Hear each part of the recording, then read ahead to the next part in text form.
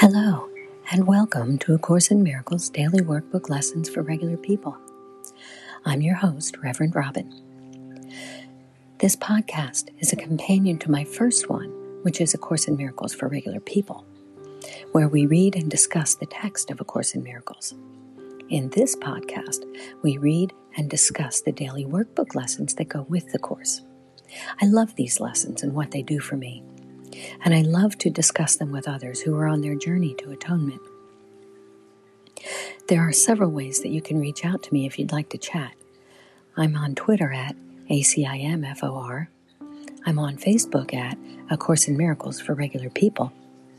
You can email me at ACIMDWLFRP, that's A Course in Miracles Daily Workbook Lessons for Regular People, ACIMDWLFRP at gmail.com. Or you can simply go to anchor.fm and leave me a voice message. And while you're there, you can make a donation if you'd like to support this podcast. I'd really appreciate that. Then I wouldn't have to put ads in them. So, thank you in advance if you decide to support the podcast.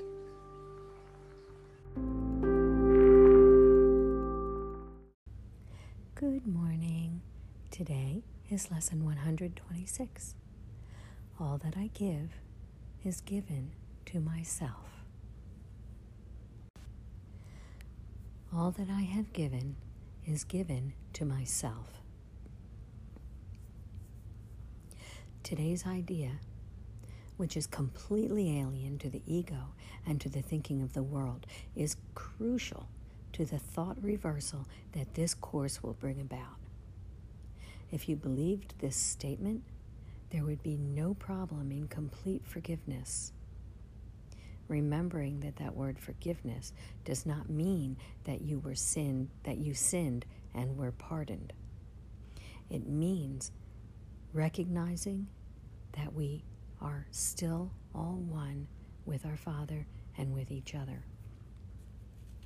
So there would be no problem with that, and there would be no problem with certainty of goal and sure direction.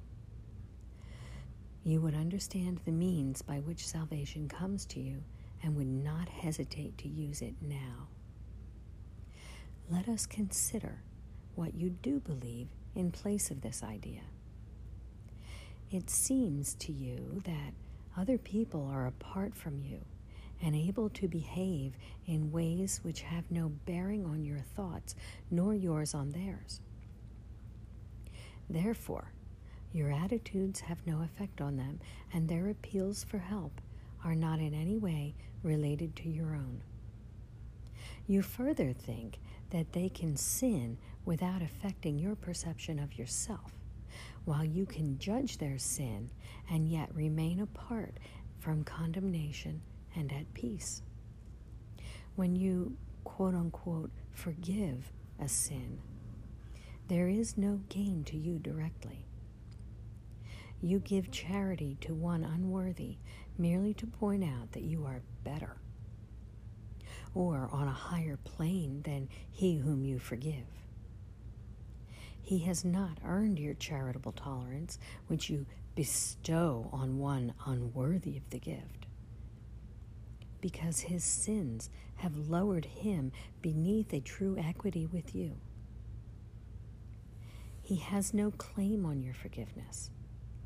It holds out a gift to him, but hardly to yourself. Thus is forgiveness basically unsound, a charitable whim, benevolent yet undeserved, a gift bestowed at times and at other times withheld. And because it is unmerited, withholding it is just, nor is it fair that you should suffer when it is withheld. The sin that you forgive is not your own. Someone apart from you committed that sin. And if you then are gracious unto him by giving him what he does not deserve, then that gift is no more yours than that sin was his. If this is true, forgiveness has no grounds on which to rest dependably and sure. It is an eccentricity in which you sometimes choose to give indulgently an undeserved reprieve. Yet it remains your right to let the sinner not escape the justified repayment for his sin. Think you the Lord of heaven would allow the world's salvation to depend on this? Would not his care for you be small indeed if your salvation rested on a whim? You do not understand forgiveness. As you see it, it is but a check upon overt attack.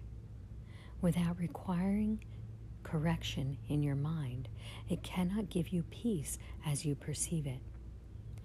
We're taught that when someone does something to us or to someone that we love, if we want to be free of the anger and the rage, we need to forgive that person. We need to pardon their behavior. And this is extremely difficult to do in many cases. But the thing here is the way that we understand that forgiveness, it's a check upon overt attack, meaning if I don't retaliate against that person, if I forgive them rather than retaliating or taking vengeance upon them, it stops that attack. But it stops the attack without correcting anything in our minds. And that way does not give us peace. Continuing, it is not a means for your release from what you see in someone other than yourself. It has no power to restore your unity with him to your awareness. It is not what God intended it to be for you. When we see forgiveness that way, as pardoning a quote-unquote sin that was committed, that doesn't give us peace. And it has no power to restore our unity with the person that we feel sinned against us. And that is not what God intended it to be for us. Now let's continue and see what else it says. Not having given him the gift that he asks of you, you cannot recognize his gifts and think he has not given them to you. All those he's and hims in there have capital H's, which means it's referring to God. So let's read it again. Not having given God the gift that he asks of you, you cannot recognize God's gifts, and therefore you think he has not given them to you. And this gift that he is asking of you is true forgiveness. True forgiveness, not the forgiveness the way that we have understood it and been taught. So, continuing, yet would he ask you for a gift unless it was for you? Could he be satisfied with empty gestures and evaluate such petty gifts as worthy of his son?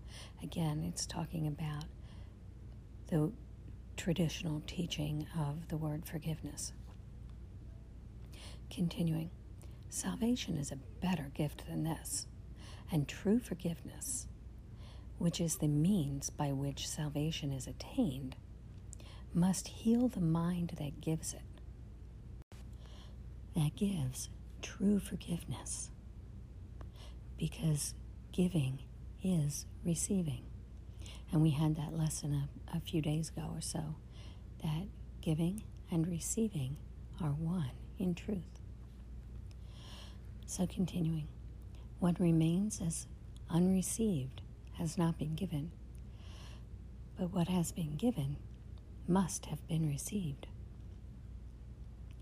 Today, we try to understand the truth that giver and receiver are the same. You will need help to make this meaningful, because it is so alien to the thoughts to which you are accustomed. But the help, capital H, that you need is there. Give him your faith today, and ask him that he share your practicing in truth today. And if you only catch a tiny glimpse of the release that lies in the idea that we practice for today. This is a day of great glory for the world. So even if you're doing the practice sessions and it feels like nothing's happening, don't be mistaken about that. Even if you catch just a tiny glimpse, it is a benefit to the world. Continuing, give 15 minutes twice today to the attempt to understand today's idea, which is, all that I give is given to myself. It is the thought by which forgiveness takes its proper place in your priorities. It is the thought that will release your mind from every bar to what forgiveness means and let you realize its worth to you. So this thought will release our mind from every blockage to what true forgiveness means, that to really grasp and understand how much this is worth to us, how valuable it is to us. Continuing, in silence, close your eyes upon the world that does not understand forgiveness, and seek sanctuary in the place where thoughts are changed and false beliefs are laid by. Repeat today's idea and ask for help in understanding what it really means. Be willing to be taught. So be open-minded. Be willing to release the ideas that have been so deeply ingrained in our minds from our childhood. Be willing to be taught, and be glad to hear the voice of truth. The voice of truth and healing speak to you, and you will understand the words he speaks and recognize that he speaks your words to you.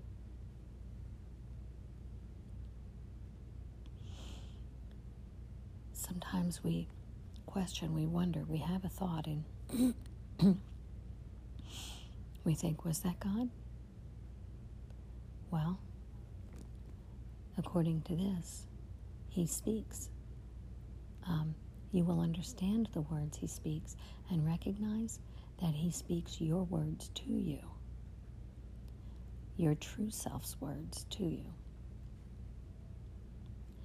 Continuing, as often as you can, remind yourself that you have a goal today, an aim which makes this day of special value to yourself and all of your brothers. Do not let your mind forget this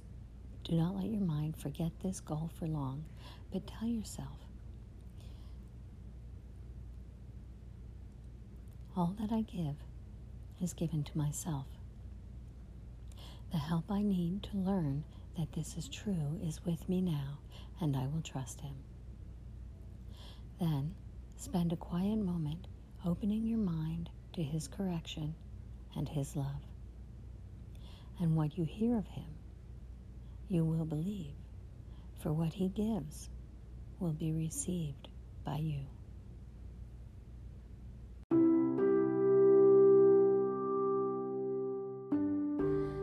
All that I have given is given to myself.